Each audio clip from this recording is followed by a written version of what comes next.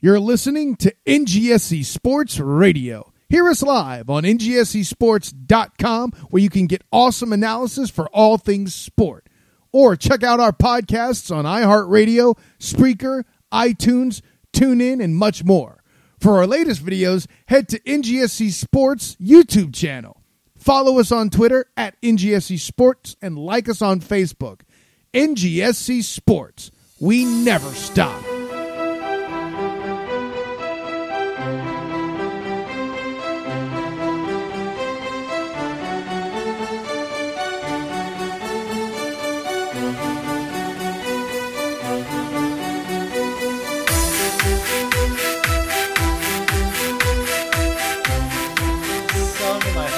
Pocket full of glass.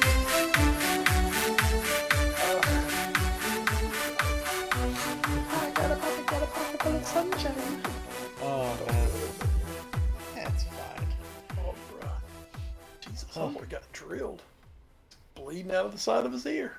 Which homeboy is this again? I'm watching Houston and Oakland. And the Oakland catcher has taken... I've seen him get, hit with, 3 foul balls, already just this inning. Oh, Jesus. And now he's, on a knee, and he's got, blood coming out of his ear. I think he's dead. Well, that's unfortunate. I'll tell you what. Oh, man. Sucks to be him. Well, at least he doesn't have to play for the Mariners. It really sucks. Jesus. Oh, man. Do you know what they're batting as a team? Something like 220 or some shit? 199. Oh, God. And the scary thing is, they're right at 500 somehow. I know. But they're I think someone said it was in the past 172 games, they've been no-hit 4 times. And in that time, they're hitting 222 or something. That's absurd. Well, I mean, you saw the league average this year, something like 230. Oh yeah. And Stephen A. Smith, who brilliant baseball mind that Stephen A. Smith is. Mm-hmm. A guy that we were texting back and forth about earlier today talks about Shohei Ohtani and saying, "Oh, I don't think he's that good. He's only hitting 271." Oh my God! It's dickhead. Look at the rest of the damn league. Yeah. I did see some people on Twitter. They were like, well, he doesn't walk a lot, and that's that. I'm like, guys, it doesn't matter right now. Exactly. Walks, and then somebody was like, well, he has a bunch of RBIs because he hits behind Trout. I'm like, he doesn't hit behind Trout. He hits in front of Trout. That's literally not true. So. God, you gotta love Twitter, man. It's sometimes I can't believe Twitter is free. Yeah, because they should charge for that kind of entertainment. Yeah. Now, I will tell you the one thing before we get going. I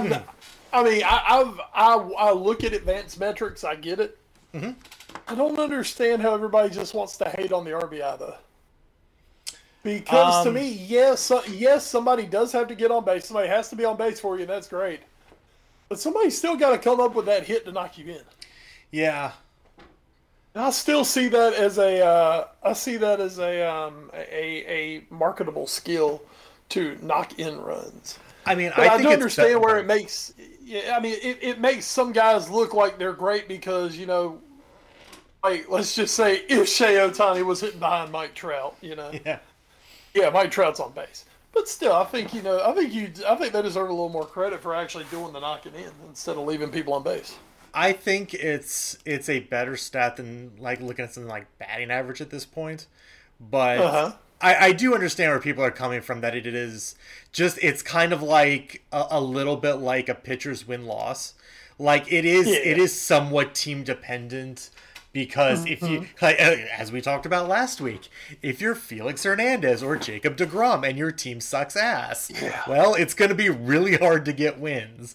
Likewise, if you have no one getting on base in front of you, well, it's going to be really hard to get RBIs anyway. So I do get it, but I do also think that there is still, as you said, I think there is some value in RBIs for sure.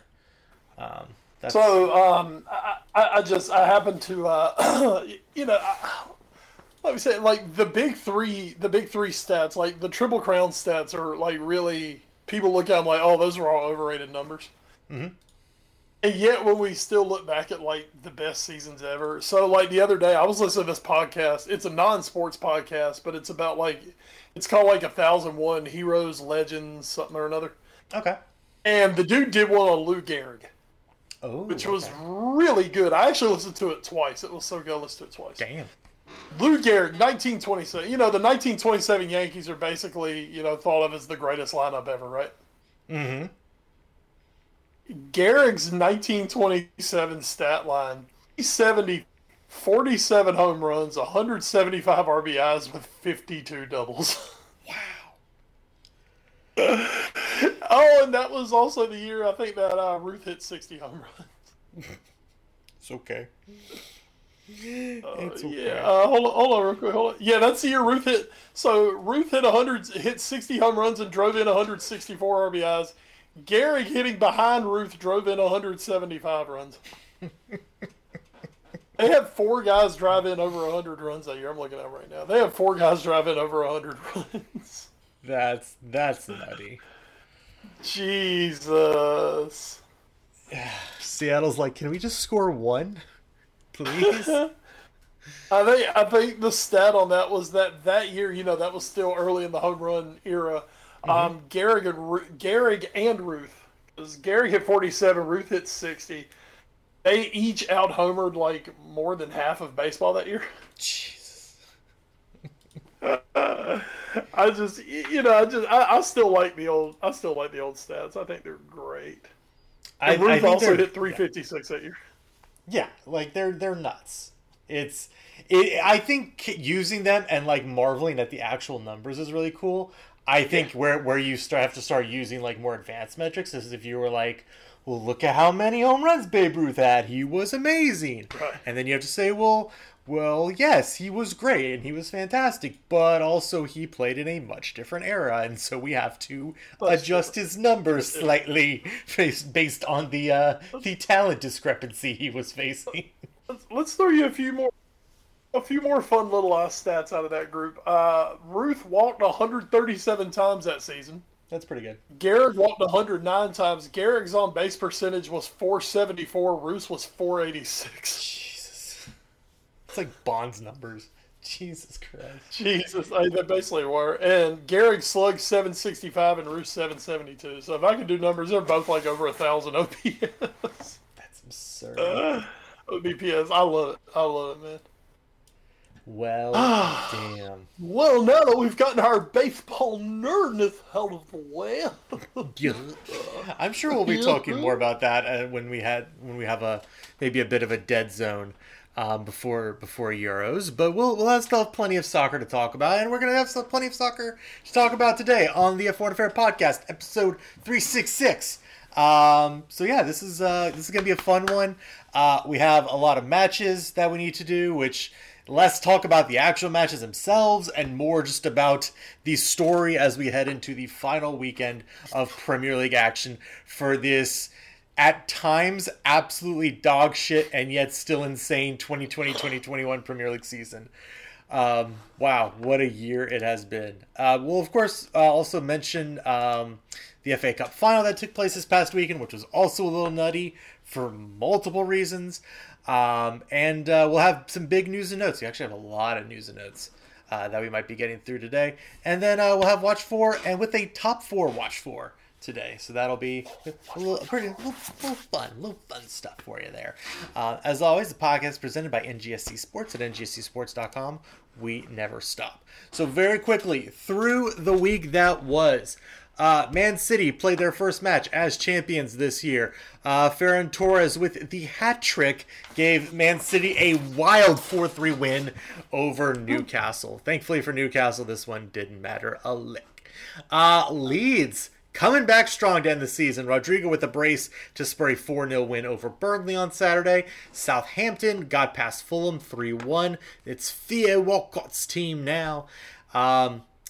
He's going somewhere, right? Or did he stick with Southampton. Maybe he's sticking with Southampton. That's what I saw. Fiat? Yeah. I sure haven't heard nothing else about Fiat. I thought I saw something. Maybe it's just that he's staying there. Anyway, doesn't matter. Who cares about Theo Walcott?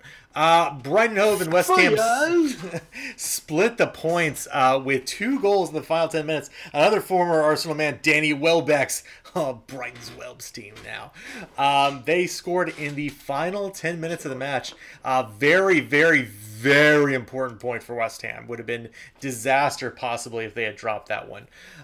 Then we move on to Sunday. Palace beats Villa 3-2. We'll have a little more Palace news later on in the show. Tottenham got their 1 win of the week against Wolves. Harry Kane, possibly his last goal ever for Spurs in this one, as that spurred them on to a victory. I get it. Everton loses to Sheffield United 1-0. Because, man, as good as this season has been for Everton, it had to turn a little Evertonian near the end here as they fall to bottom tier Sheffield United 1-0. Manchester United, that other United, they drew 1-1 with Fulham. Not that it matters for them. They've already locked up second, pretty much. Edison Cavani with the goal in that one to celebrate his new deal. Leeds, another win on the trot as they beat Southampton 2-0. Brighton Hove, they do get past Man City. Come back from 2-0 down to win 3-2 up. So big win for them as City just kind of stumbling a little bit towards the end as they look ahead to the Champions League final in a week and a half. And then in a big match that was not a repeat of what happened in the FA Cup final on the weekend, Chelsea, big winners over Leicester, 2-1. Jorginho penalty was the decider in that one. And then on Wednesday, Everton beat Wolves 1-0. Newcastle beat Sheffield 1-0 thanks to Joe Willock. Aston Villa came back to beat Tottenham 2-1 thanks to the most dangerous lead in soccer, scoring too early. In the 8th minute, it was Steven Bergwijn who got it for Spurs in that one. Arsenal win 3-1 over Palace.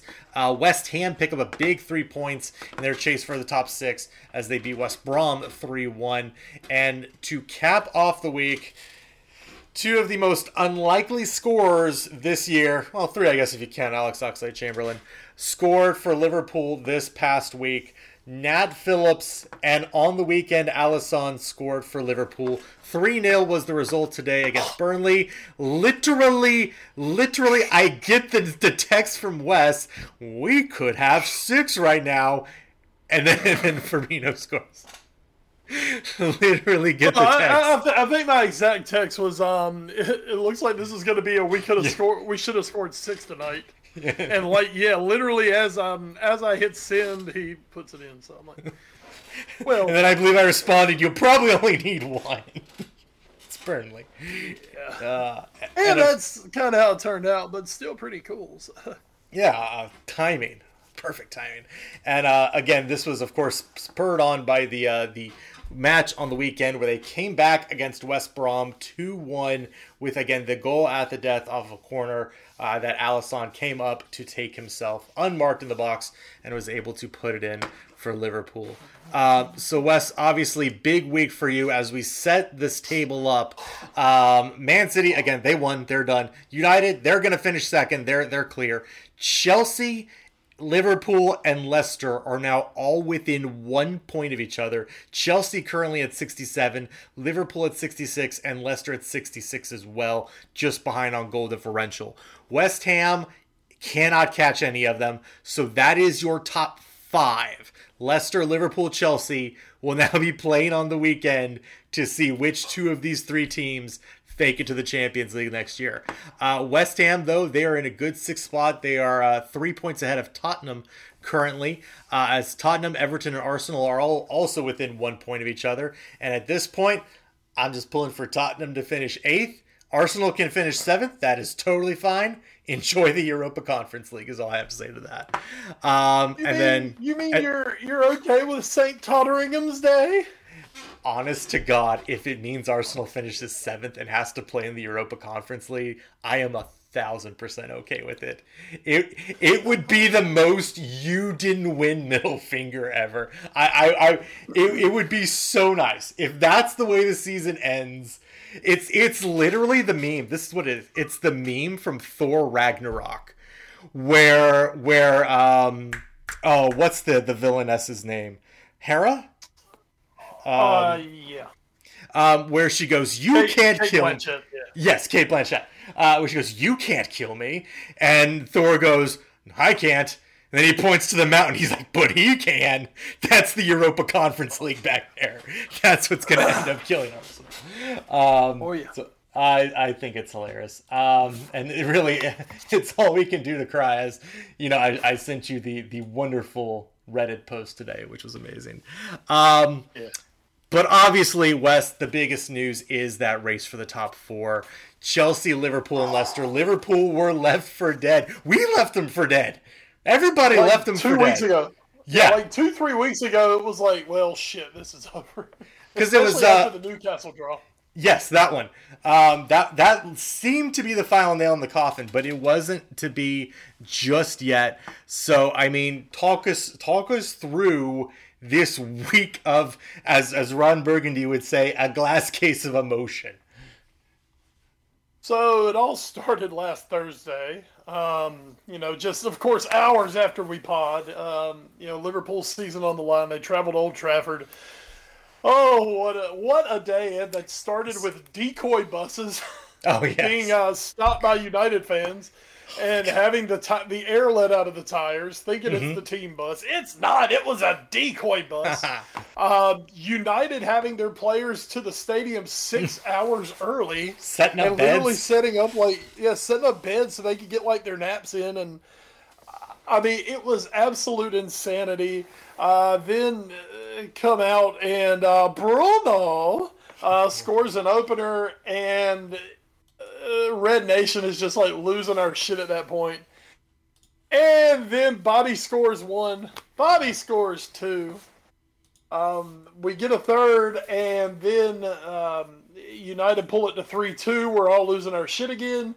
And then shades of Anfield last year, where Mo Salah gets a late breakaway, scores the goal that turns out to be the clincher.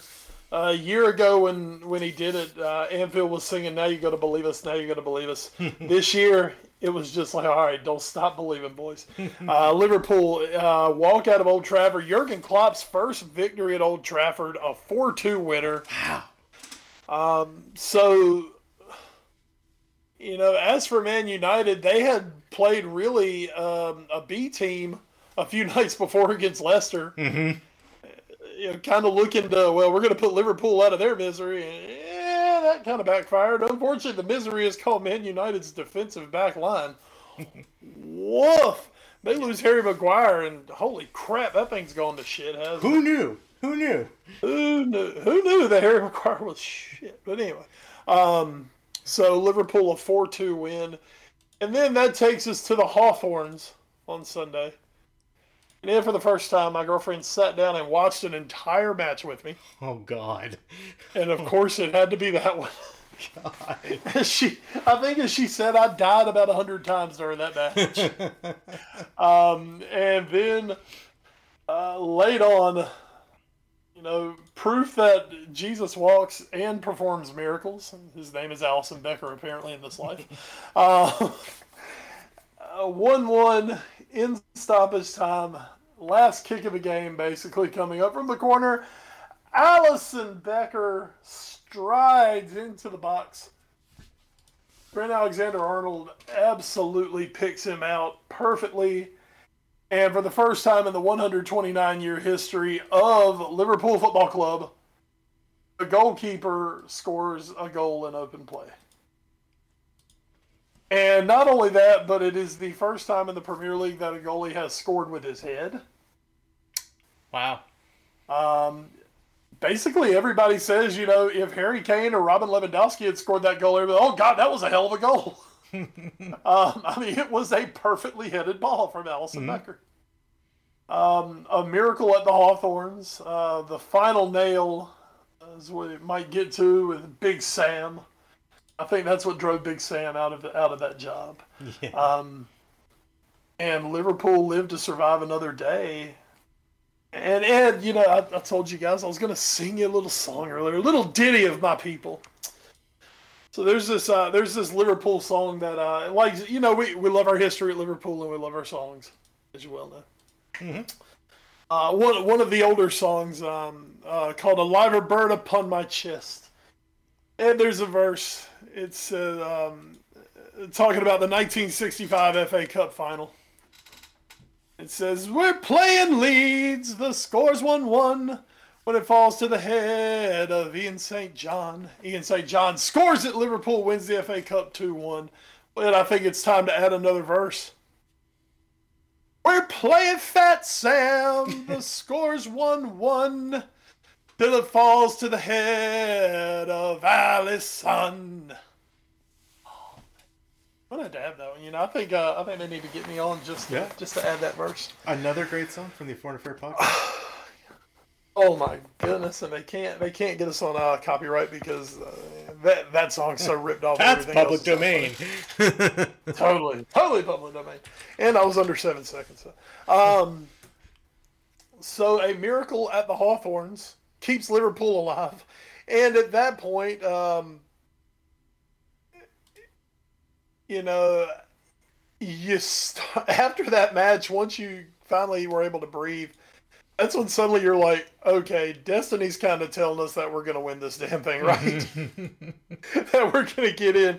Because no way would they rip it out from under us and, you know, we'd win at Old Trafford, we win on the Miracle at the Hawthorns, and then we go to Burnley and lose. That ain't going to happen. And sure enough, it did not happen. Even though Liverpool should have been up maybe 4-0 at halftime. They did go to halftime up 1-0. And then they added 2 in the second half, including a goal, his first Liverpool goal from Nat Phillips, like the cult hero of cult heroes at Liverpool now is Nat Phillips, by the way. And Liverpool get it done. They do it on a Wednesday night at Turf Moor. I know that's not as good as a cold Tuesday night at Stoke. But hey, man, Wednesday night at Turf Moor is never easy. It's not. For the first time, and also this round for the first time, fans back in the stands. You know, Burnley could have come out and, you know, been on the beach, you know, as a lot of teams this time of the year with nothing left to play for are. But I think you got some interesting performances out of teams, knowing that fans were going to be back for this one. Mm-hmm. You know, yeah, a lot of times by this point, guys have kind of packed it in for the year. But I think they knew they had to, I think most everyone knew, maybe other than Tottenham, that, you know, they needed to come out and really put on a show for the fans and at least give an effort. At least give an effort for the fans. What's that? Tottenham decided maybe not to do that, but pretty much everyone else did. And Burnley came out. They played hard. They're just not as good as Liverpool at the end of the day. And Liverpool, Firmino, Phillips, and a late cameo and a fantastic strike from Alex Oxlade-Chamberlain. Liverpool win 3-0. With that, I know you'll go down more of the table in a moment, but Liverpool now level on points, 4th place with Leicester, and I think have a 3-goal difference from them right now. I believe it's 4, actually. Yep, it's +4. Even better. Yeah, well, even better. So now all Liverpool have to do, really right now, it comes down to matching results with Leicester, and just hoping Leicester don't beat. And if they match results, Leicester have to beat Spurs by 6 goals. Mm-hmm. Which, I mean, hey, shit, at this point. Hey, it's the PayPal sweepstakes right here. Who wants that Champions League spot more? Does Liverpool want to pay Spurs to try, or does Leicester want to pay Spurs to just send it? Full send it, baby. Oh, man. Oh, I don't think you have to pay Spurs at this point. I think this is a Spurs team that mailed it in the day Mourinho walked out the door. So. Oh, man. Yeah, it kind of seems that way, doesn't it? Yeah. I think that was kind of like, they were kind of like, fuck this.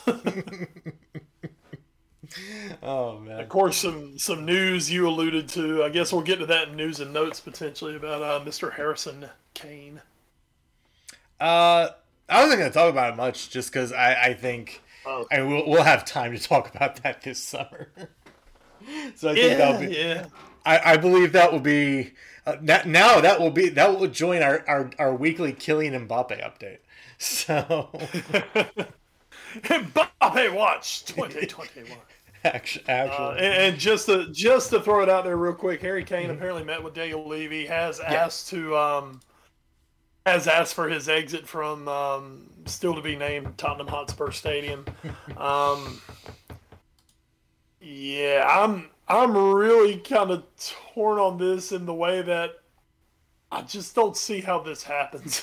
Yeah, it's really weird, and especially because I've heard he wants to stay in the Premier League, and I'm like, all right, so is it United or City that's gonna pay 150 million for him? Yeah, well, and apparently Chelsea's interested, but you're not selling him. Fuck no. God, you're not gonna sell him in London of all things. But fuck no. Well, we say that, and people do shit around here, but I've heard PSG mooted as the as maybe the preferred destination, but yeah, I would. I mean, I could get that, especially if there's some not assurance, but some suggestion that Pochettino is going to be sticking around there for the haul. I could see it. Hey, PSG, if you want to just do straight swap Mbappe for Kane, maybe we'll even throw in Dele. You know? Hell, you'll probably end up getting fucking Di Maria or some shit. No, thank you. We'll probably just end up, if Spurs did that shit, they'd end up with like Di Maria and a Cardi or something. No, thank you. I did see somebody. What was it? One of the athletic writers for United, Carl Anka, I think it is. He was like, he did this whole article about if we could do like a trade. Like what teams would trade players for Kane, and he was like Griezmann and 3 other dudes from Barcelona for Kane. I'm like, Griezmann's 3 years older than Kane. No, I don't. No, thank you. Like, Jesus. So, yeah, that's. We'll touch on that more as it goes. I don't know. You can want to leave all day. We talked about this recently. You know, there's a lot of things that go into making a transfer actually happen when you're still under contract, especially for 3 more seasons. There's a lot that goes into that. It's not just, I want to leave. Well, okay. Good for you. It's nice to know. We'll keep that in mind. Yeah, we'll keep that in mind and wait for 150 million pounds. So. Essentially. Oh, man. So, there Kane you go. Watch 21. Finger guns. Not to be confused with Panda Watch. Oh, man. I miss Panda Watch. I bet Brian Fantana doesn't. There's something, you stupid panda. Making me look like a jerk here. Oh, man. We talked about that yesterday. Somebody brought up mahogany. And you're just like, oh, rich mahogany. Rich mahogany. Oh, man. So, as is tradition, on the championship Sunday, all 10 matches will be taking place at the same time. And so here is how the final week or final day shakes out. That's 11 a.m. here on the Eastern Time Zone. So. Bingo. It is Arsenal versus Brighton and Hove, Aston Villa versus Chelsea, Leeds versus West Brom, Leicester versus Tottenham, as I mentioned in the PayPal Derby. I actually wonder, hey, maybe that's what we can call it. PayPal Stadium at White Hart Lane. There you go, everyone.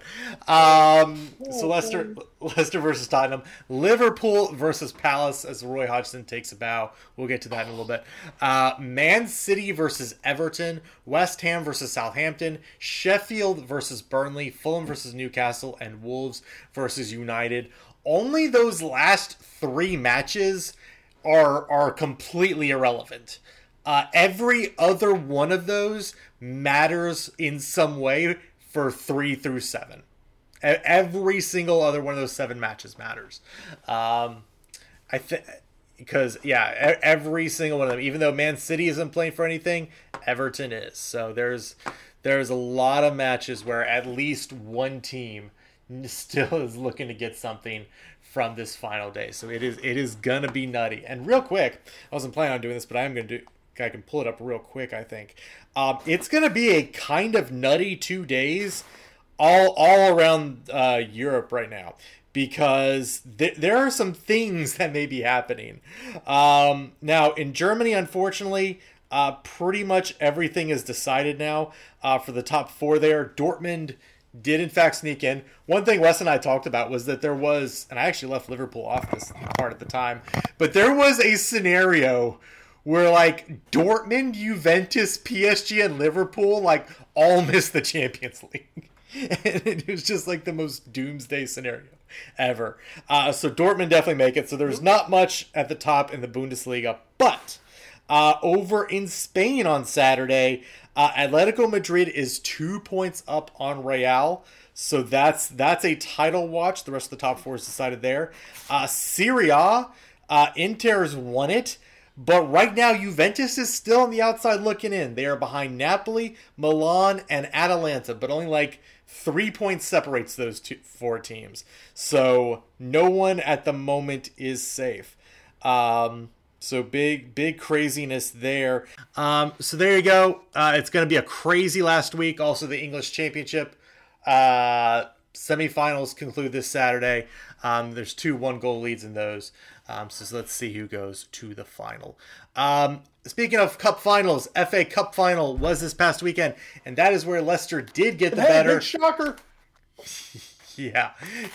Leicester winning 1-0. They do win at least some bit of silverware this year. It may not be a top 4 award, but it's something. Props to VAR for once again spoiling another great moment in soccer in England this year.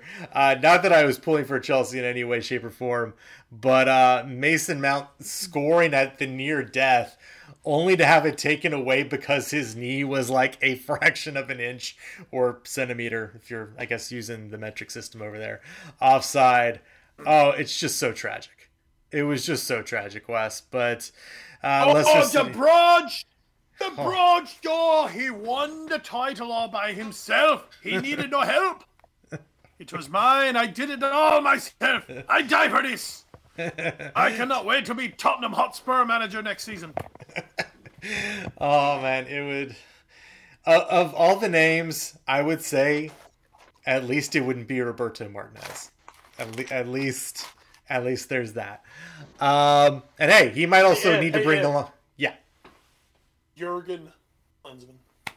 God, no. No, that okay. No, Klinsmann would be worse than Martinez. Bradley. Anyway.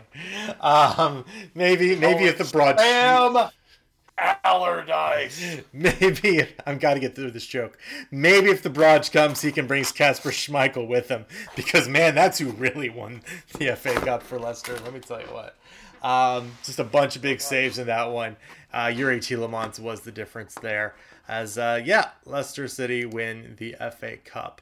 So that's your that's your match talk for the week. Villarreal and United play the Europa League final on Wednesday. And then on the weekend, City and Chelsea will play the Champions League final, but we can get to that next week. News and notes. Hey, this was like the article where it was like, oh no, Liverpool might be fucked. And then it's like, no, actually, this wasn't the injury, apparently, that was going to do them in. Diego Jota was going to miss the 3 remaining games of Liverpool season. He's out for the year, is what we said a couple days ago. The talisman has not been needed yet. We will see if that proves to be a different case versus Palace. But obviously that's not happening. And I guess then the question more becomes, what will happen to him for potential Euros? They're saying he could be available for Sunday. There's a chance. They said it wasn't as bad as they originally thought. Okay. So he could be available on Sunday. So I would figure he's going to be available for Euros. There you go. That's a good sign for Portugal then. Couple of Arsenal news and notes. 2 Chelsea rejects who probably should have never been signed by Arsenal in the first place, are now leaving the club.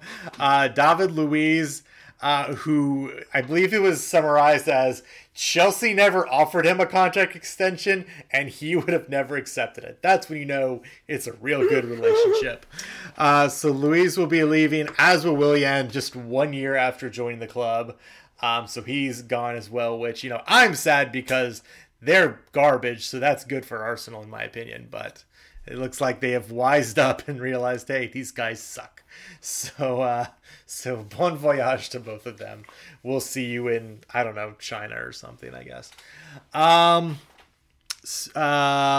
have no, I don't think I have America. That's true, and MLS is calling. Hey, there we go. Speaking of America, ESPN, they're the big sports people here. They just made big waves in the soccer world. They already have stuff with the Bundesliga. There's been talk maybe if NBC doesn't renew their talks with the Premier League, maybe ESPN gets the Premier League back. Well, they've already struck as well with La Liga. They have gotten it from beIN Sports here in the States for an 8-year deal at $1.4 billion. So this will start with the upcoming season in August. And that is, a big deal, Wes. And this is not just, be on ESPN, but it will also have matches on ABC as well. And, for all we've, talked and ripped on ESPN over the last years that we've been doing this podcast, their soccer coverage has always been quite good. And if they can start to build with the Bundesliga and the Liga and potentially the Premier League, man, that would be a hell of a soccer stable for them. I watched a handful of Bundesliga matches on the because I do subscribe to the ESPN Plus app. Mm-hmm. Mostly for the college baseball coverage. Oh, yeah. So I can watch my Pirates on there. But, I mean, what the hell? Might as well. I've got it on like a bundle deal, so it's not too bad. And their Bundesliga coverage was really good. And, I mean, we remember, that's like the one thing we never had an issue with ESPN really was their soccer coverage back in the day. Oh, yeah. Absolutely. I mean, I listen to ESPN FC daily. It would, Ed. It could reintroduce Ian Dark into our daily lives. Oh, man. I will say this one thing, and I do love Ian Dark so dearly. He's becoming a bit curmudgeonly on Twitter. So he's a little curmudgeonly when he pops up on FC once in a while. Yeah, so maybe if we don't get the curmudgeon on broadcast, that would be really, really good. Because he has some of the more famous American calls, especially over the past decade. So that would definitely be really good. Ian and Macca back at it again for the Premier League. Oh, Macca! Oh, man. Macca back trying to show that he's not a Liverpool man, even though he is. He's extra hard, so no one questions him. Oh, man. I just really hope that wherever it goes, that they really look at that NBC crew, because my God, NBC's coverage. Now let's not get it twisted. We've been pissed with NBC sometimes, just about like how they do their shit. Yeah, but I mean, their A team is just spectacular. I mean, Arlo White. I didn't know the hell Arlo White was before this. Nope, not. Arlo White is like a soundtrack to my life now. And even that little shit Lee Dixon, I can deal with him. But that studio, God, I mean, somehow Rebecca Lowe has got to stay in our lives. Oh yeah, they got her for the Olympic coverage coming on this summer for NBC. I mean, you got the Robbies have been great, and then just to top it off, I mean, would the Men in Blazers make a grand triumphant return to a station that never really realized that they probably actually had the Men in Blazers? Oh, love them. Raj has a book coming out. Go pre-order it. God, their Rio coverage. Oh, amazing. Oh God, what was it? What was their stats guy's name? Because it was like Paul something blows your mind. It says Paul Carr. Paul Carr blows your mind. Say Paul Carr blows your mind. Say what? Oh, man. Oh, God. It was so scuffed. It was so very scuffed, but it was amazing. Oh, man. It was so fantastic, man. I mean, that made those two, man. It's true. I mean, they're pretty successful on their own, but, just as far as the Men in Blazers, Rio made those guys. Absolutely. My goodness. So yeah, that's a big deal though for ESPN to get La Liga. We'll see who they're putting on the coverage there. We mentioned it a little bit in passing, but Sam Allardyce, fresh off the first time he's gotten a team relegated, will be not sticking on that sinking ship. He will be leaving West Brom as per mutual decision. Which he's like, fuck this shit, I'm out. So happy trails to Sam Allardyce. Can't wait to see what regulation team you pop up with next year. Tottenham Hotspur! Just about to say, don't fucking say Tottenham. Sorry. It's fine. Sorry. I gotta laugh. Speaking of happy trails, another one, maybe not so happy. Zinedine Zidane. Looks like he might be again heading out of the Real Madrid squad. He has apparently already told the team that he will not be rejoining next year, according to Goal.com. And this is after he quit after their third consecutive Champions League win, which we don't talk about around here in 2018.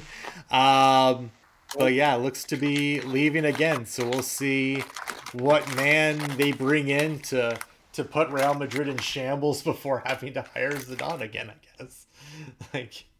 I guess we're just gonna keep doing one day this. one day whenever Florentino Perez becomes a recurring character on the Spanish version of Seinfeld, he's like Jose Mourinho. I'm trying to do this off the top of my head. Jose Mourinho, Carlo Ancelotti, Zinedine Zidane, Julian Lopetegui, Zinedine Zidane. Whoever they bring in, Zinedine Zidane.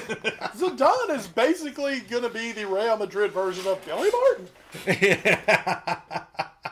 He's basically going to be Billy Martin. He'll go, everything will go to shit. He'll quit, and then he'll come back in a few years, start winning again, get pissed, and quit. Yeah. God, what is French for "you can't fire me, I quit"? Oh man. That is Google Translate. Jesus. Oh, for real. Man. Oh, what a weird world that is. News coming out of England for the Premier League Hall of Fame. We had our first two inductees a couple weeks ago. I thought we were kind of spread these out, but nope, we've got three more right out the gate.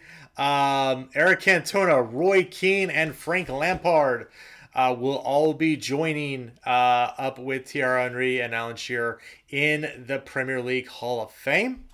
So we'll see. And I believe you said there will be 6 total named this year. So that leaves 1 left? That's what I heard. Hey, Ed, real quick. I got something for you.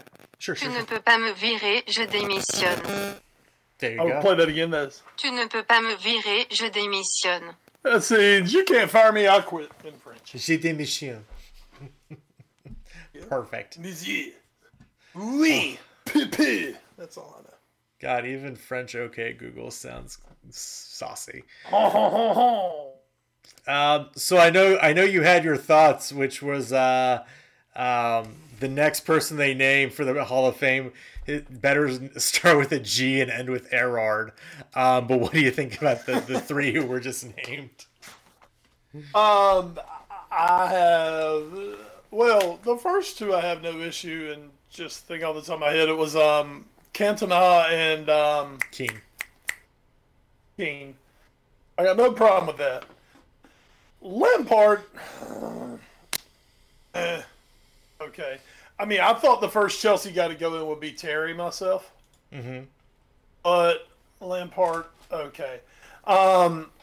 If Lampard's going in, if Keane's going in, I want to see Gerrard and I want to see Patrick Vieira. Yeah, that's a good call. And then if you want to throw John Terry in there with him, I'm fine with that because I think John Terry deserves to be in there. JT, he's got to get in. not just in other people's wives. If you don't let me in, I'll shag your missus. Oh God. Oh man. If you do let me in, I'll still shag your missus. Probably. It's what he does. It's what he does. So there you go. I'll defend real hard English defending, and I'll shag your missus. It's just who I am. In the words of Nick Murray, I am as God made me. Some more comings and goings here. Speaking of comings. Yeah. Shagging your missus. One, and these are two of our final news and notes here, both coming from The Athletic. One from Dermot Corrigan explaining how Karim Benzema will be part of France's Euro 2020 squad after being away for 6 years. Of course, I'm sure we talked about it on this podcast. We were around at the time.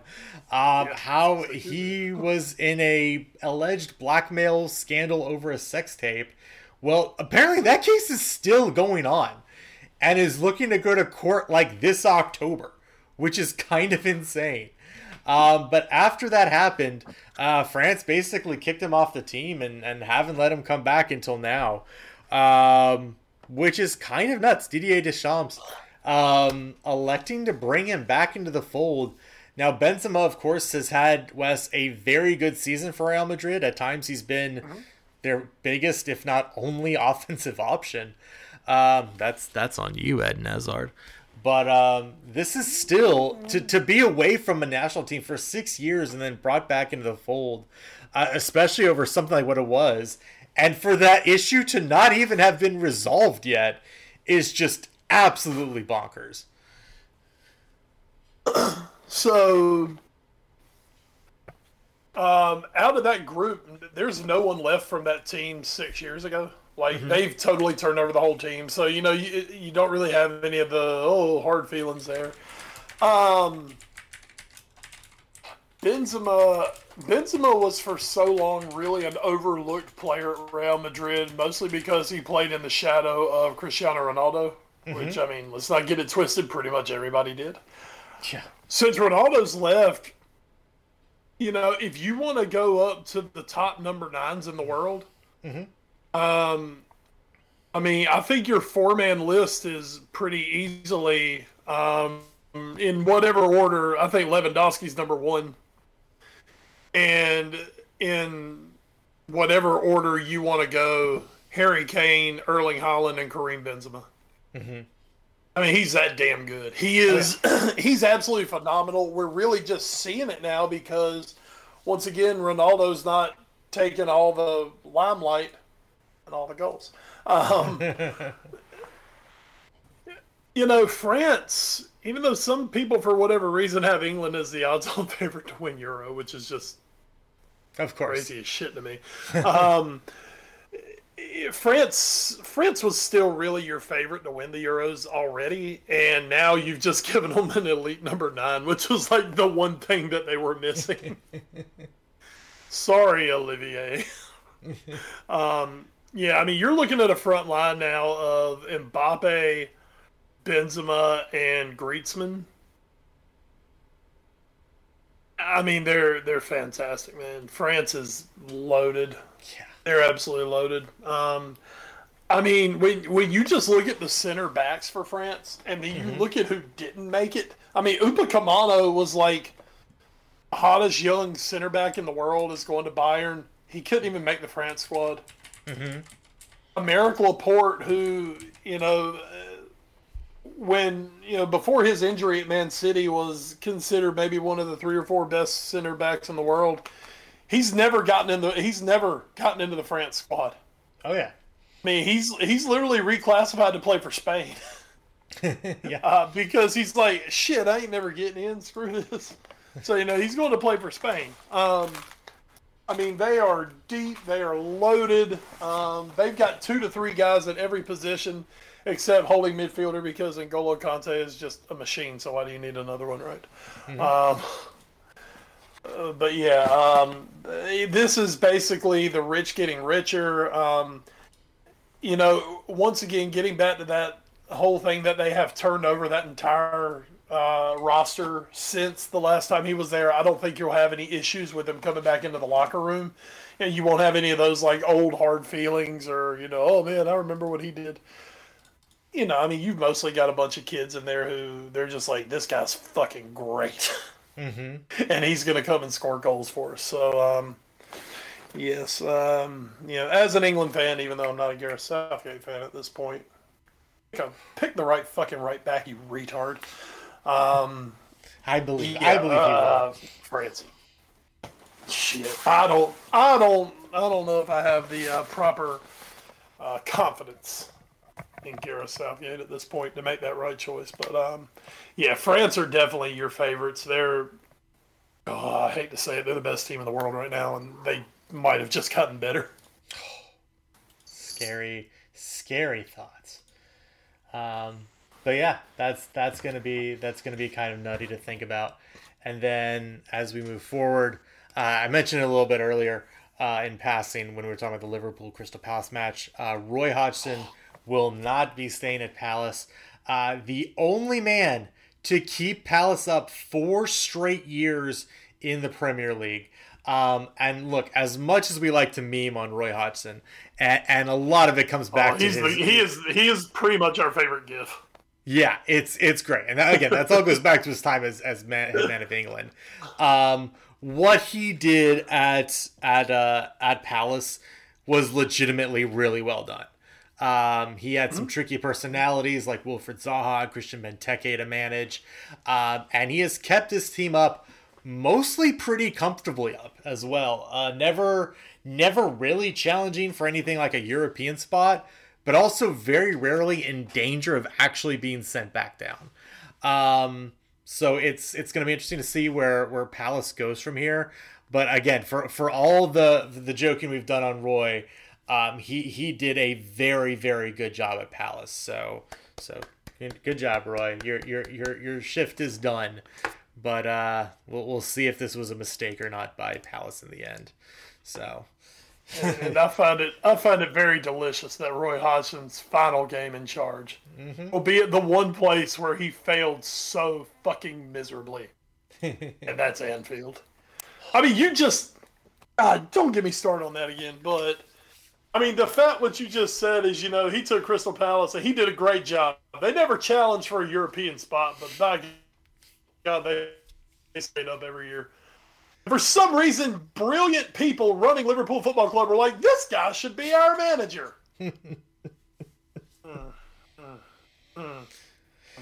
That kind of accomplishment matters a little less and less somewhere like Liverpool than it does at Palace. Oh. Those were called the Dark Ages, folks. If you're newer to the sport, it's great to be a Liverpool fan. I live it. I love it. Oh my God, there have been some dark times, and the fact that Roy Hodgson was the manager of Liverpool Football Club may be the darkest of them all. Oh, truly the darkest timeline. Hello, darkness, my old friend. Roy is coming back again. Oh. Hello. That's what Fenway's going to announce. We're bringing in Mbappe, and we're bringing back Roy Hodgson. Bring back Roy Hodgson to do what? Well, we need a steward in Section 7. Oh shit! He'll end up in Section 9. Oh no! We'll put him in the Kenny Dalglish stand since that's the man who replaced him. There you go. King Kenny. So all right, so now we've gotten to the part where we begin to pimp the Athletic. Wes, what you got as far as stories from this week that maybe tickled your fancy that you checked out on our favorite news site, The Athletic? No, let's see, nothing mind-blowing and altering to me at this point. I haven't been on it much the last few days. But Peter Gammons has a story on here, baseball, how the Red Sox starting rotation has carried the load so far this season. That's a good thing because our bullpen, I still don't trust it for shit. Coming off a season where we had the worst starting pitching in baseball. Uh-huh. Yeah. Red Sox starting pitching has been good this year. I wouldn't call it totally elite. They don't have that front of the line Jacob deGrom, Garrett Cole, Corbin Burns kind of guy out there right now. But damn, the Red Sox are just solid, and those guys are throwing well. And if we can hold out until Chris Sale comes back and maybe he can step in and do some stuff for us late in the season. Nick Pivetta, I'll give him a big shout out. He's done a great job this year. Erod is back. Eovaldi's looked good. Garrett Richards, record might not say it, but he's looked pretty darn good.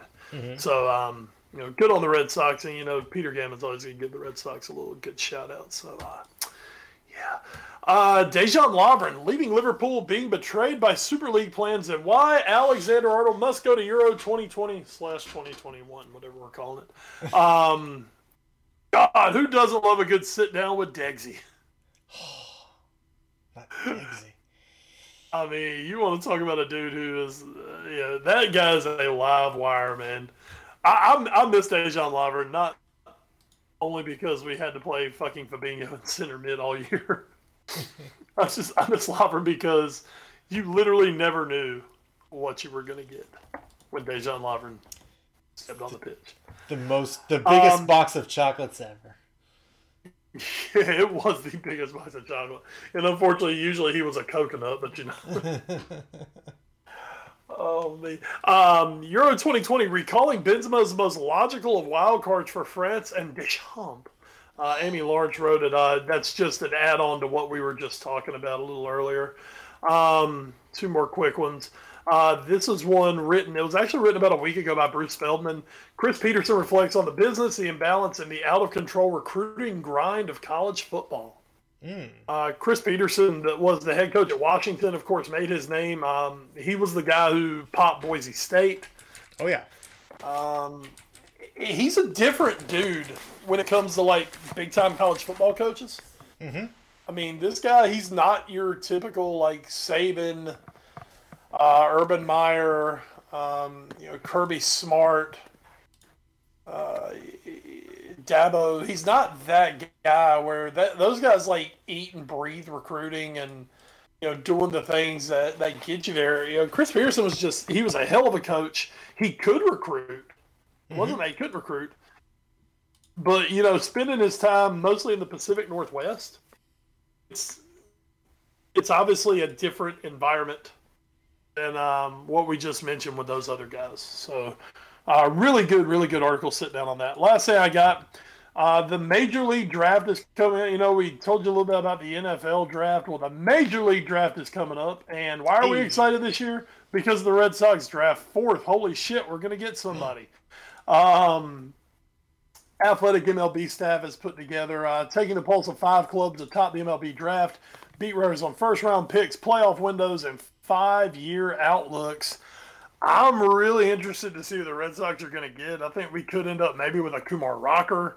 The Red Sox could have a guy who, if we pick one of those big college arms, we could have a guy who's ready to contribute much sooner than later. And in the next few years with this Red Sox team that, I really think no matter what happens with this Red Sox team this year, we had talked about it some already that this was a team that a lot of them are going to be out of contract after this year. Mm-hmm. This is really a Red Sox team that wasn't put together really to compete for the American League East. They were kind of put together to, hey, let's just get through the season and not have it be as bad as last year. Mm-hmm. And, here we are near the, on the back end of May, and shit, they're in first place. But this is a Red Sox team this organization is going to go through a lot of change in the next few seasons with the on-the-field players. So having the 4th pick in the draft, which is not somewhere that the Red Sox draft very often at all, there could be a big future impact player coming out of this draft. Absolutely. So we'll see. Because it's always fun to see, especially with how boom or bust the Major League Baseball draft can be, what exactly the Red Sox can get out of it. So my 2 stories for the week are, as somebody said on Twitter, things are getting back to normal when there's a crazy ass Louisville basketball story out there. Good point. Oh, Good man. point. That is the normal. This is by the wonderful Dana O'Neill. Former Louisville assistant Dino Gaudio, also former Wake Forest head basketball coach, charged with felony extortion. So basically what happened, and I suggest you go give the whole article a perusal, because man is it weird. Basically, Gaudio was going to get fired and said, I've got shit on you, Louisville, that can really fuck you up in terms of like documents and video of recruiting practices. And if you fire me or don't at least give me pay for another year, I'm gonna release this. And they're like, yeah, that's blackmail. That's pretty illegal. We're going to bust you on that. And so now that's going to go to trial. So that's pretty great. This is hilarious too, because it's a very similar blackmail extortion thing that happened to Rick Pitino almost exactly 7 years ago with a sexcapade that was going on. So just, it's great. Louisville, never change. Never change, Louisville. And my other story, which just keeps evolving and just keeps getting better and better, and by better and better, I mean worse and worse. We texted a little bit about this. Man, Tony LaRusse is a fucking moron. Basically, this one, I need to click this button to see. This is just by the athletic staff. This was like an update they've been putting out. White Sox's LaRussa rebukes Mercedes, not suspicious of Twins pitch behind him.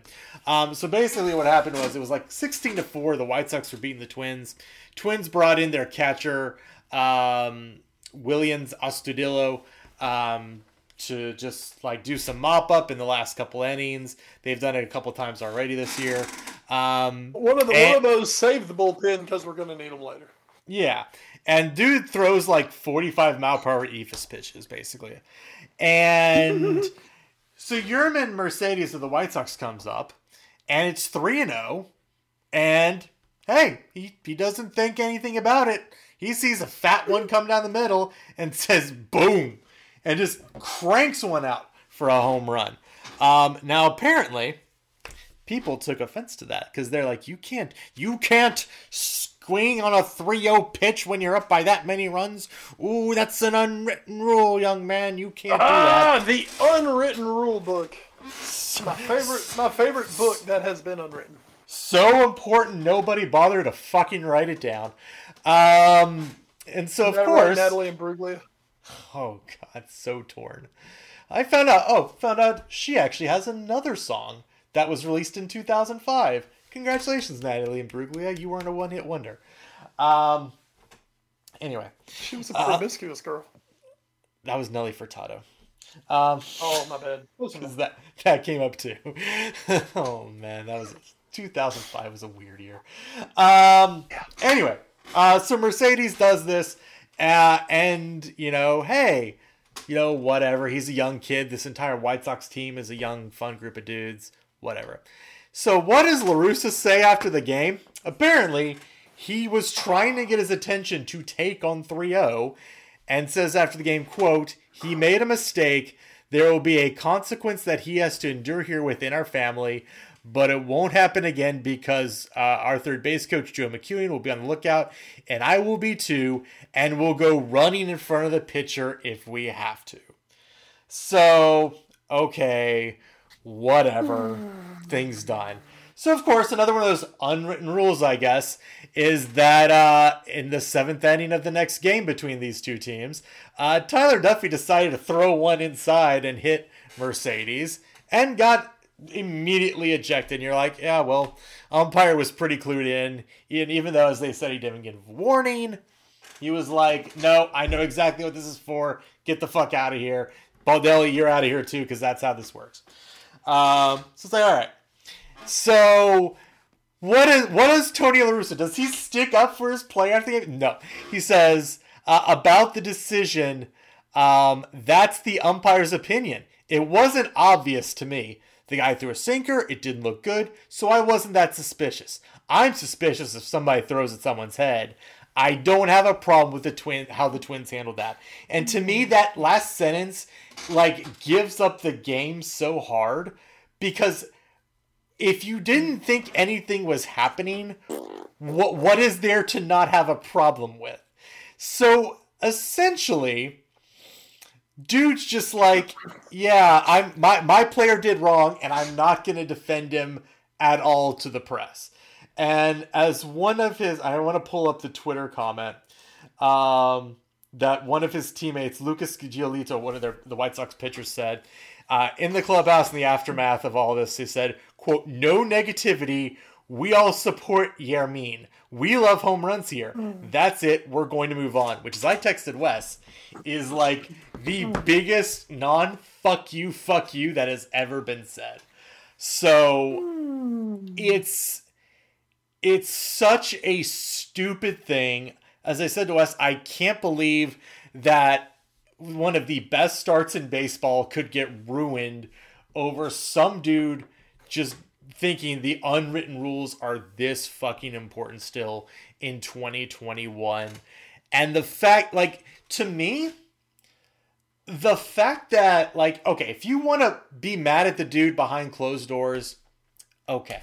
Like, when I was first hearing about this, and I thought that Mercedes had, like, straight up ignored a signal to take on 3-0, I would have been like, yeah, okay, you probably shouldn't just, like, straight up ignore your coach, even if you don't agree with what he's telling you to do. You should probably still go with it. But now that more has come out, it's like, oh, well, he just literally never noticed because he was so focused on his at-bat that no one was able to get his attention to take. So now, like, you're beating him out in public. Nobody solo that clip. You're taking him to task in public.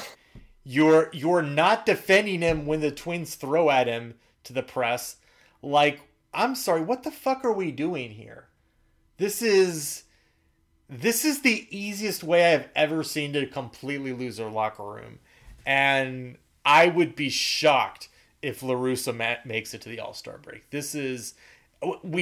I knew at least this was going to be a fucking joke. And it's an even more of a quick fucking joke than I thought it was going to be. Anyway.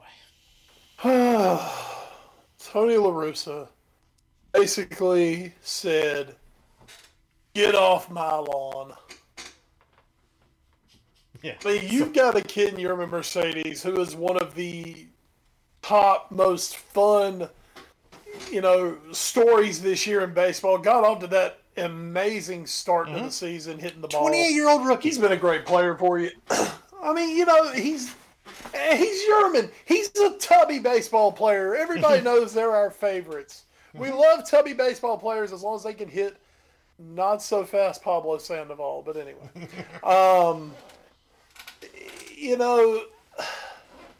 shit happens. If La Russa wants to do his thing, which is La Russa, he's old school. Old school, baby. Take the kid, you get in the locker room, say, "Yerman, come in here, close the door." Bless him out if you feel that's the thing to do. Bless him out in your office. Don't hang this kid out to dry in front of the whole freaking world and the country and everything. I mean, seriously. You're starting an issue over something that shouldn't be that big of an issue. All in the name of this is the right way to do it. You know what? Don't get me wrong, man. I'm much more baseball purist. I'm not the biggest fan of the bat flips and all that shit. But and I do believe there is a time where you're showing up the opposition. I don't think he was doing that. No. And for La Russa to come out with this holier than thou, I know better than you because I've been doing this longer. That's literally the way he thinks. This game passed La Russa by a long time ago. Mm-hmm. And the only reason he got this job is because Jerry Reinsdorf is batshit crazy. We know that. Yep. But now, like you said, you have this young, diverse squad of players where you've got the Latin guys, you've got some African American players who are brash, they're confident. they play the game the way it's played now. Mm-hmm. Which, once again, we may not all sit here and be like, oh, I love what it is now, but it's the way it is. And, if you're Tony La Russa, you should have looked at this season coming in as like, you know what? I just got parachuted into this amazing spot where I've got a team. I've got probably the best team in the American League Central. You get into the playoffs, anything can happen. All I've got to do is not start fires in my own locker room with this team. Yeah. And it's the middle of May. I mean, we're 6 weeks into the season, and he's like, "Give me the gasoline and the matches. I must burn something." Fucking fire starter, man. God. And I mean, it is just, God, it's all gonna blow up. And Brian Goodwin signed with the White Sox now, and I want Brian up there. Oh, I forgot about that. Oh no. Brian's playing in Charlotte right now in the AAA, and why, Tony La Russa? Why? That's all I have to ask. Why do you have to be you? And by the way, so right now on my MLB network, I'm watching Houston and Oakland, right? Mm-hmm. Directly over top of every single right-handed batter is a big-ass cardboard cutout of Oakland A's Tony La Russa. I've been looking at him all damn night. Oh, man. Oh, it is just tasty, man. It is tasty. Yeah, I mean, especially if results start to turn and they start going south on the back of this, I hope the White Sox, for their sake, are quick enough to pull the plug if it starts going south. Yeah. If they don't have a drop off and guys kind of like, whatever, it's Tony being Tony, we're just going to play and be fine. Mm-hmm. If they can do that, then you don't worry about it. You just kind of keep an eye on things. But, I mean, say they lose 8 out of 10 and shit's starting to get a little uncomfortable in there. It's a lot easier in baseball now just to change the damn manager. Oh, yeah. I mean, I can't imagine Tony has a big buyout or whatever, a payoff. I don't even know how they pay managers in MLB. So, But I guess we'll see. This is definitely like the ultimate follow story of Major League Baseball right now. Is we knew this had the chance to be combustible, and what do you know? Tony's doing whatever he can to combust. To me, again, it's just like, and we can differ about, should you be swinging at 3-0, that high up. I also saw bandied about by a lot of people that, the idea of, especially because, again, this is a 28-year-old rookie, how many paychecks are you going to get? How many new contracts are you going to get? And then when you think about how arbitration goes by basically pure numbers, why shouldn't a guy be trying to get as many numbers as he can? Like, get paid. And, it's just really unfortunate that this whole thing has happened. And the biggest thing is that La Russa chose to make a big deal out of it, to be kind of like the alpha male in here. And it's just like, you don't have to do that. Just literally don't do anything. And this team will basically play itself. But anyway, we're where we are. All right. We're in Tony world. Yeah. Well, thankfully that's not an actual show. As we hit the Watch 4 here, Wes, quick update on what you're watching on the week that was or the week that will be before we head to the Watch 4 Top 4. Still working on my same series right now. Sons of Anarchy with the girlfriend. Seinfeld on the treadmill. The Shield when I'm selling my sweet blood. Even though tonight, just on a whim, because I saw it on that it was free on Amazon Prime and I had a few hours to burn, I watched Last of the Mohicans. Oh, okay. The epic 1992 film starring Daniel Day-Lewis. I can't remember if I'd ever watched it or not. So I watched it and, man, it was really good. Huh. Maybe that's right, since it won Best Picture that year. So maybe, it was really good. Hey, they were right. It was a really good movie. So Last of the Mohicans is my new one. Still working on the others. I'm in season 8 of Seinfeld. Jesus, I watched Man Hands today. Just wonderful. Oh man, that's wonderful. Or George, beat packing district. On my end, I myself and one named producer Jackie, we have really gotten into when we get bored at night. Sometimes now we'll search on YouTube for music quizzes, and whether it's by decade or just like in general. There was one we did the other day that was just like, can you name these 30 songs based off of these bass lines from the song? And it's like, holy shit. Ooh. Yeah, so we found some pretty interesting ones. So those are a lot of fun. That's how Promiscuous Girl by Nelly Furtado and Natalie Imbruglia came up tonight. Because that was one. I was like, oh yeah, there it is. It's Promiscuous Girl. Yeah, so that was a lot of fun. We found one that was literally just 2005 songs. And then we just... Wow, there's a lot of songs from 2005 we did not know, apparently. So, we used to do that back in the day. Not to that extent, but hanging out at ECU back in the day when we were super bored and out of things to do. Because, we didn't have the internet on our phones back then, kids. Yeah. We had to go get on a computer to get our porn.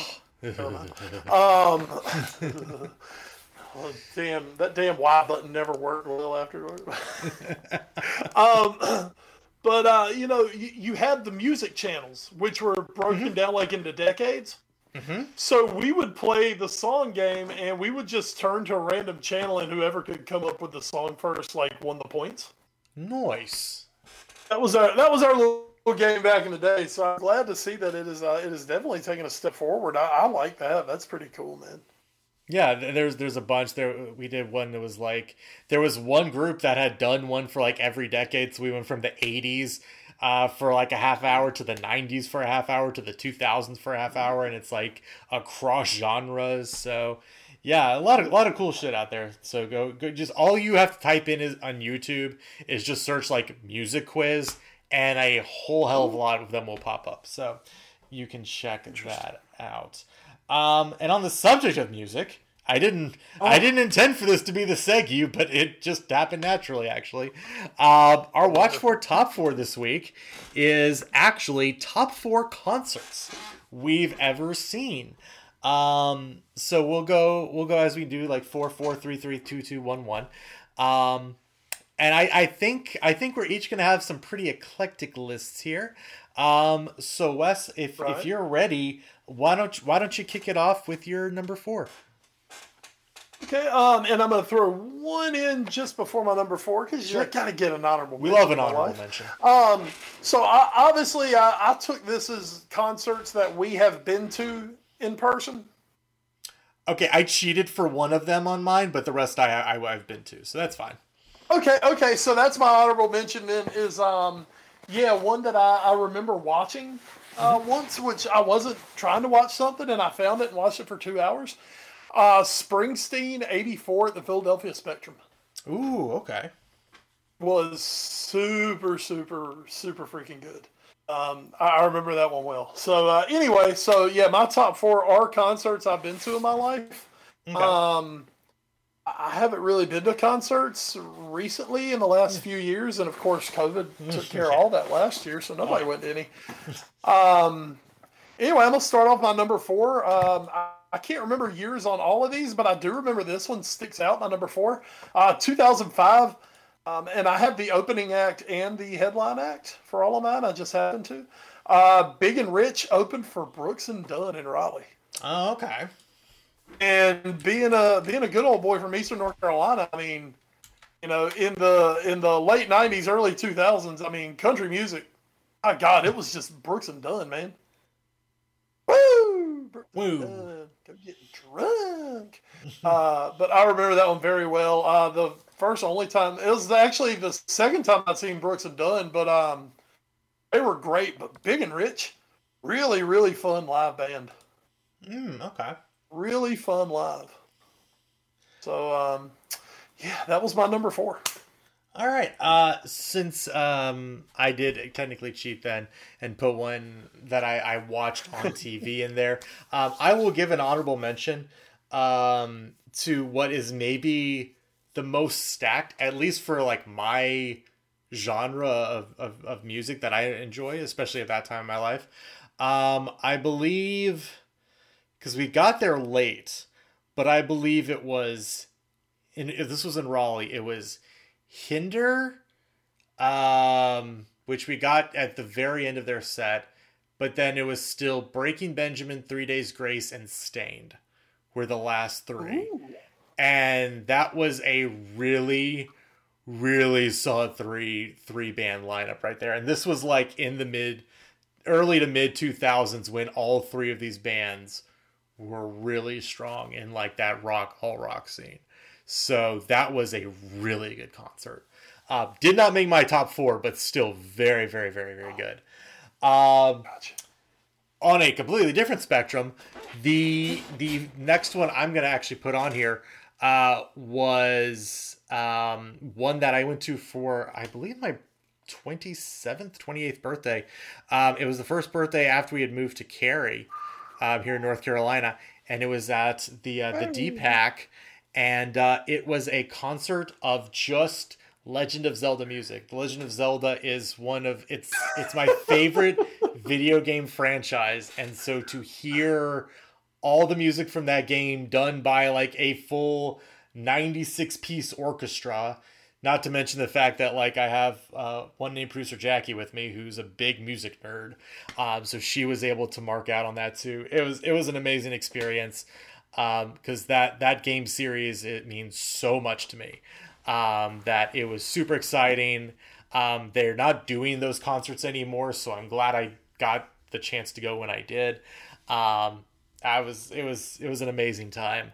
And again, very different from all the other concerts I've been to, but still very, very fucking cool. We actually went to one later because one named producer Jackie is a big fan of the Final Fantasy video game series, and they also do a touring concert thing. So when they came to DPAC, we also went to that. Not as big a fan of Final Fantasy myself, so didn't hit me as hard, but still was very cool because she's a huge Final Fantasy fan. So to see her mark out like I did. No, you had it right. Nerd, yeah. You had it right. Yeah. Oh yeah, I was going to say, have I told you today that you're a complete nerd? Because yeah. Oh, we totally are. So yeah, it was an awesome time though. I still have a huge poster from it that we need to hang up in our house, but it was great. So that's my number 4, and we will get a little more quote unquote normal from here on out. All right, sticking with my theme of being a good old boy from Eastern North Carolina. Number 3, I can't remember what year it was, but it was fucking awesome. Leonard Skinner opened for the Allman Brothers. I mean, nice. It doesn't get more North Carolina than that. Not at all. Two of the legendary Southern rock bands of the 1970s getting together and melting our faces. By the way, my 4, 3, and 2 were all at Walnut Creek Amphitheater or whatever the hell they call it in Raleigh now. So I don't know. Credit One, Credit Union, sure. Ocean Credit. I don't know what it's called now. But it's Walnut Creek at Raleigh. Skinner and the Allman Brothers, man, they played the hits, brother, and it was a fun night. Oh, my heavens. My goodness gracious. Eat a peach. So my third one, this is the one I watched on TV, but I've probably watched it 7 or 8 times because it was while I would be home from college back in the early 2000s, I guess it was late 2000s actually. That's when I was in college. This was on DirecTV a lot. I forget the actual channel it was on, but it was just a channel where they played music concerts. And like every day it seemed like they were playing this one on one Christmas break, and I would watch it a ton. And it was 9 Inch Nails at Red Rock. And the cool thing about it was I would personally never go to a 9 Inch Nails concert, but I would watch from the comfort of my own home a 9 Inch Nails concert. And man, that is one hell of a concert. So if you have a chance to check that one out, this was, I think, right after With Teeth was released, was when they recorded this one, their mid-2000s album. It's very, very, very good. Trent Reznor is in fine form, as is the rest of the band. It is a rock solid concert and one that I really enjoy. Because again, I would like, we'll get to one later on this list that's about as hard rock as I get as far as going to a concert. But yeah, to be able to watch that from home, primo, super good. So yeah, 9 Inch Nails from Red Rock, number 3 on the list. My girlfriend would love to be in on this. She's the eclectic music person in this house. And she's from Pennsylvania, so went to Hershey a lot. Ooh, a lot of Hershey. I believe she said she's seen 9 Inch Nails in concert, and they were very good. So anyway, mine is not so eclectic as we go to number 2. Folks, I've said it twice. I'm going to say it thrice and make it just as nice. I'm a good old boy from Eastern North Carolina. I go to Walnut Creek to see country music, by God. So this one, Darius Rucker was the headliner, and he was fine. Don't get me wrong. Wagon wheel. Yeah, I don't like that because I'm an old crow wagon wheel guy. But anyway, once again, he was fine. Played some Hootie music. Dierks Bentley opened for him. Dierks. And brother, I'm gonna tell you, Long Dick Dierks. Dierks Bentley absolutely blew my mind that night with how damn good he was live. And I mean, I liked Dierks Bentley already. I liked his music. He was fine. I kind of went to the concert because, my friends were going and we had tickets. But Dierks Bentley absolutely blew me out of the water that night. That was one of the absolute best live performances I've ever seen. He was doing some covers. He was doing his songs. And it was just fantastic. Wow! All right, Dierks Bentley, mostly Dierks Bentley here, but yeah, Darius Rucker was there too, singing fucking Wagon Wheel. That's pretty good. My last 2 are also going to be at Walnut Creek, so that's where we're going now. This one again going towards a little bit more eclectic, but still, I think pretty normal. I think this was 2007, maybe 2007, 2008. This was Sarah Bareilles was the opener. And this is right after her first album with Love Song had come out. So she was like just starting to hit like mainstream audiences. She was the opener. And at the time she actually had a drummer from Asheville. So that was really cool. Myself and my girlfriend at the time absolutely loved her. And we actually got to meet her after the show and take pictures and get her autographs. So, super cool. We waited for like half an hour out by an area, with like a couple other people. And she had like come back from a run and didn't realize like anybody would actually, or didn't think anybody would like want her autograph or anything. Cause she's like, I'm just, the like lowest level on this tour. What does anybody care about me? So she was super surprised and was like really cool and took a bunch of pictures and it was awesome. So that was really cool. Middle one was Counting Crows. Pretty solid. Not my favorite band in the world, but still they put on a pretty good show. See, and just a quick comment. I saw the Counting Crows live once. Goo Goo Dolls opened for them. Goo Goo Dolls, fucking awesome. Like, Adam Duritz decided that night, I'm not going to do a single song like it's done on the album. Nice. Which he'll do from time to time, apparently. So, like, I'm ready to jam to some Mr. Jones here, and he's singing this shit like somebody just ran over his dog. And by about halfway through, I was rolling my eyes. I was so pissed and ready to leave, but I was with Braxton, and Braxton's like a diehard Counting Crows fan. So I didn't bitch, but so much. But that was an extremely disappointing concert for me, was the Counting Crows. Well, luckily, after Counting Crows, was, and I would never go to this today for sure. The last group was Maroon 5. And this was right after their second album had come out. It Won't Be Soon Before Long. Holy shit, were they good. Like, it was, like, they were a legit rock band that night. It was so cool to see. And I think that's why after every album after that, I just get more and more disappointed with them, because now it's just a vehicle for Adam Levine's arrogance. But like before that, like those first two albums, Songs About Jane and It Won't Be Soon Before Long, they're both so good. Yeah. And they put on one hell of a show. So it was an absolute blast. One of the more intense shows I've ever been to, especially considering what the band is. So yeah, very, very cool. And definitely up there for my number 2. That's awesome. I've always heard Maroon 5 kicked ass live. They did. They really did. I would expect them, yeah, their early stuff, they could rock out. I mean, yeah, they had the radio stuff, but man, they could get after it. So it is disappointing to see what Adam Levine became, but anyway. Yeah. So my number 1, folks, as I said 3 times, good old boy from Eastern North Carolina. So, you know, most of my stuff was Southern rock and country. My number 1 is so bizarrely different and out there from what I've said so far. It's like, I don't even know if it was really my favorite concert. I just had to put it at number 1 because it is like the most bizarre band grouping ever. 1996, Richmond Coliseum. One of my friends, his dad took us because he was a fan of the band. The headliner was Rage Against the Machine. Oh. We didn't really know what we were walking into with that. You know, hey, me and my buddy, you know, we listened to Bulls on Parade.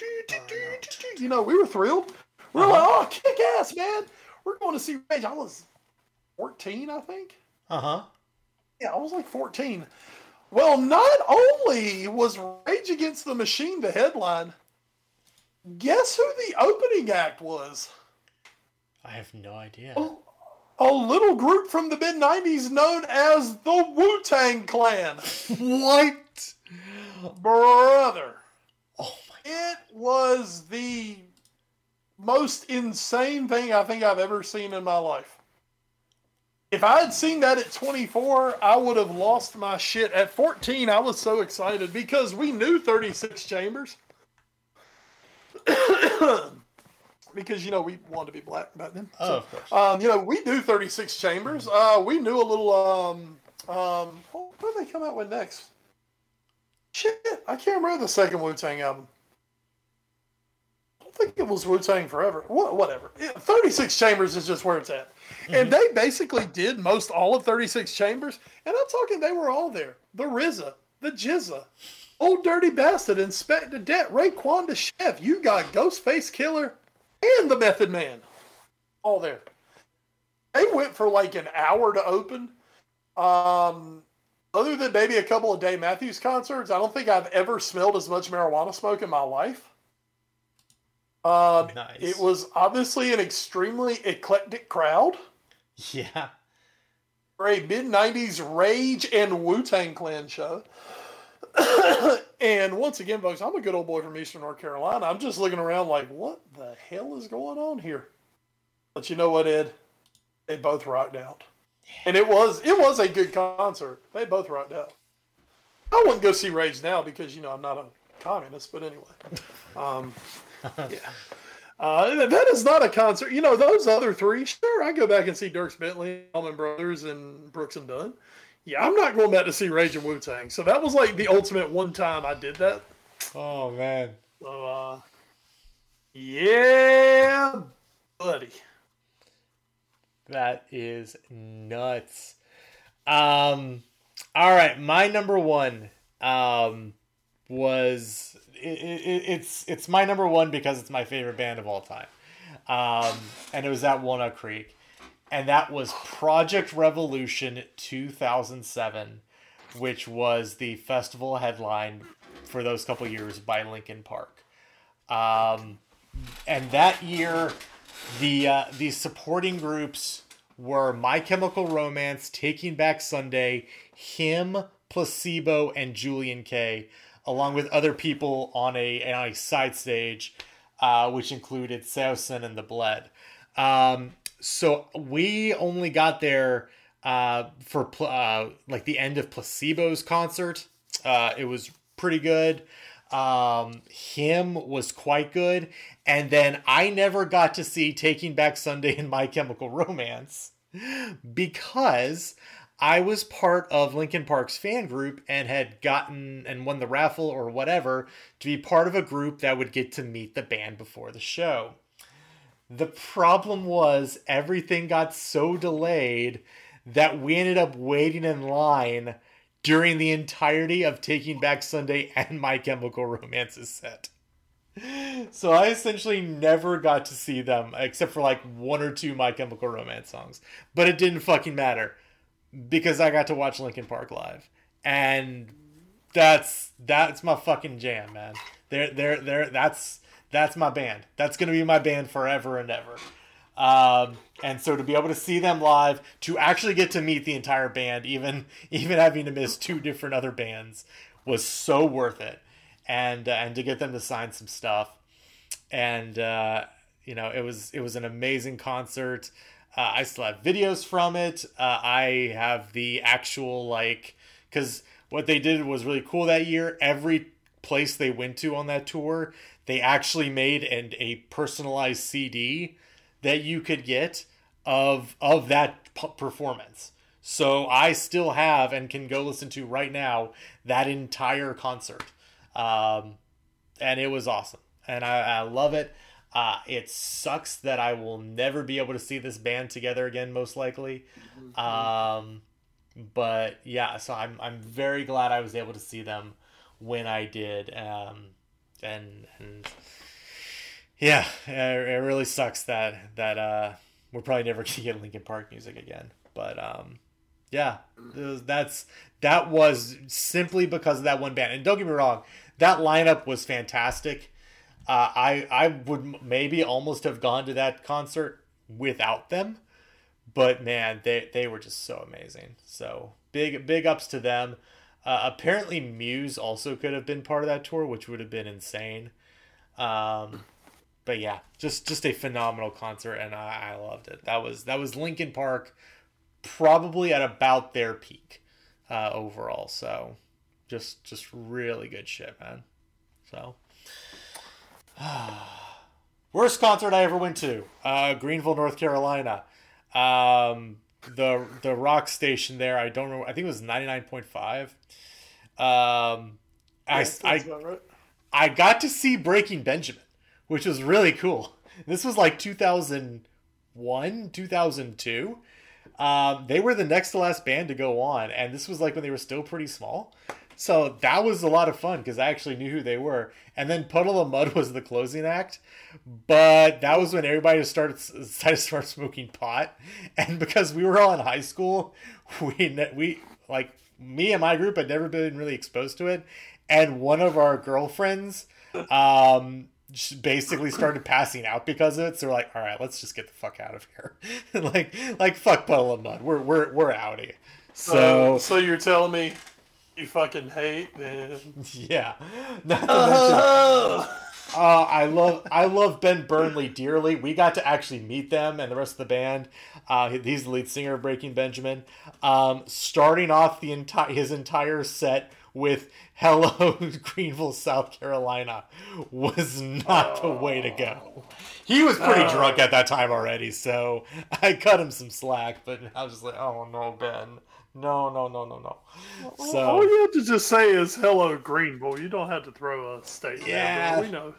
But when you're drunk, you get verbose, and it happens. So anyway, worst concert I ever saw. Well, take away that Counting Crows one earlier, but yes. Like I said, Goo Goo Dolls absolutely saved that one because they were fantastic. I hate to say it. I feel terrible saying it because I love him as an artist. He was, we didn't know it then, but he was actually coming near the end of his life, and he was just god awful that night was Tom Petty. Oh. broke my heart, man, because I was so pumped to see him. Yeah, I'm still pumped to say, yeah, I saw Tom Petty. But he was pretty damn bad the night I saw him in Raleigh. He was pretty damn bad. Really off key. He sounded bad singing. The band the music, it's like they were off key as shit. I don't know what was up with it. It's like somebody forgot to do sound check or something. Oh, no. And it just, very sad, man, because I'm a huge Tom Petty and the Heartbreakers fan. Mm-hmm. Love Tom Petty. Oh, God. Like, probably the worst sounding concert I've ever been to, though, unfortunately. That is absolutely tragic. And the concert that I never got to see, that I probably never will get to see, the great George Strait.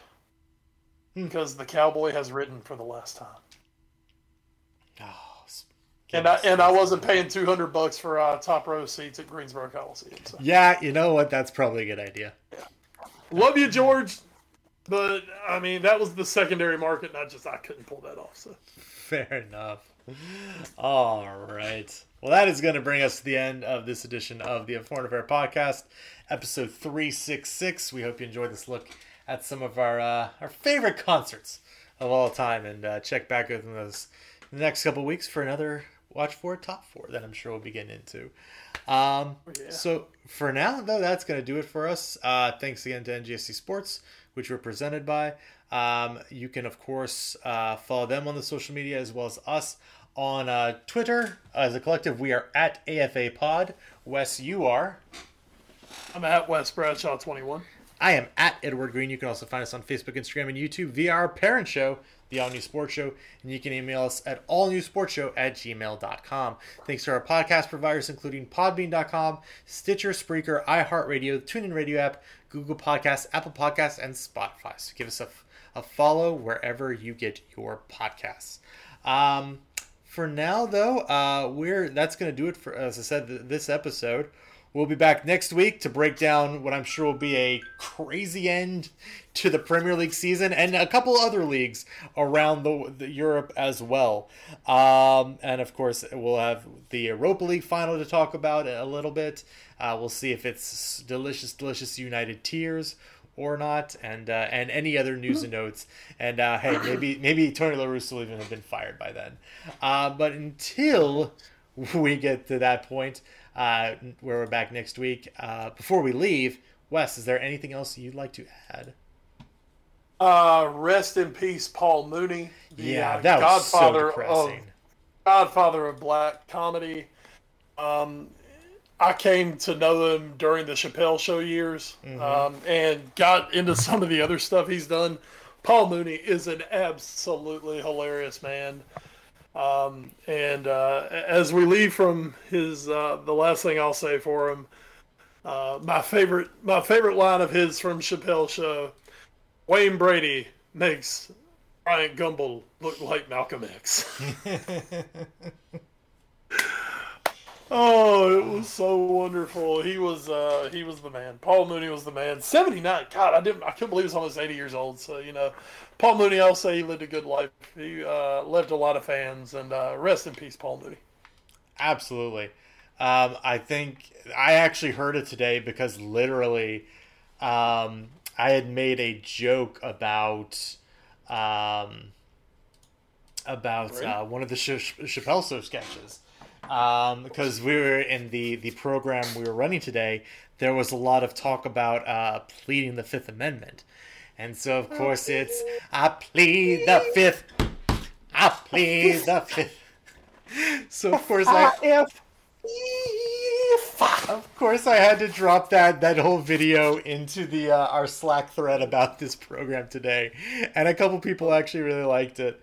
And I watched it again, and one of my favorite little moments is when he's doing the song, when Dave's doing the song, and he does the little ring around his glass with his finger to get the tone right. It's such a nice little touch. I love it so much. Paul Mooney, man, was I'm not gonna say even though it's not technically the N-word. But N-word Damas is a great sketch, and that's where he dropped that line. Yeah, that's where that line comes from. There was a bunch of great bits. So yeah, rip in peace. They used to do the Ask a Black Guy. Yes. God, that stuff is so great, man. Oh, they can't get away with anything on TV like that nowadays. But wow, I'm really glad I watched a lot of TV in the early 2000s. Oh man, it was really good. So, ripping pepperonis, Paul Mooney. You were definitely one of the good ones. So, with that, we are going to bring episode 366 of the AFA Pod to a close. For my Colin Crime West Bradshaw, I'm Edward Green. Please, everyone out there, stay safe and enjoy the football through the slits in your eyes as you cover your face. Oh, Jesus. And as we know, folks, Mersey is red. Mersey is red. You were the champions of September, Everton. But Mersey is red. My goodness graciousness. All right.